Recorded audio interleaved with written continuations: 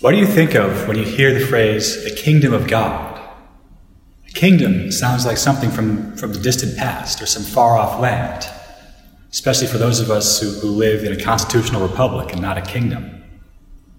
We think of something like from Lord of the Rings or Game of Thrones, where kingdom is this fantasy setting. But the kingdom of God is something very real, and it's something that takes hold of us.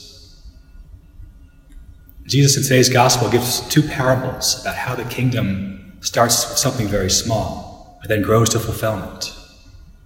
The mustard seed, the smallest of all the seeds, becomes one of the largest trees, so that birds of the air can dwell in its branches.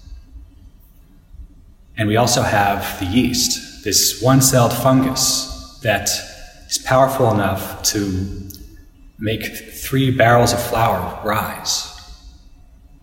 The kingdom may start small. It starts from a seed, but it grows within us. We first receive the seeds of the kingdom of God at our baptism, when we're born as citizens of the kingdom. It continues to grow within us throughout our lives, and especially come to maturity at confirmation, when we become soldiers of the kingdom of God.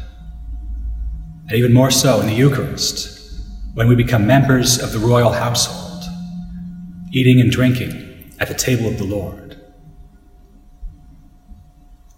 The kingdom of God is not something that's too far away from us, but it's something within us, something we come to know more and more over the course of our lives. So let us live as faithful citizens of the kingdom of God, because this kingdom begins here and now and will lead us into life eternal.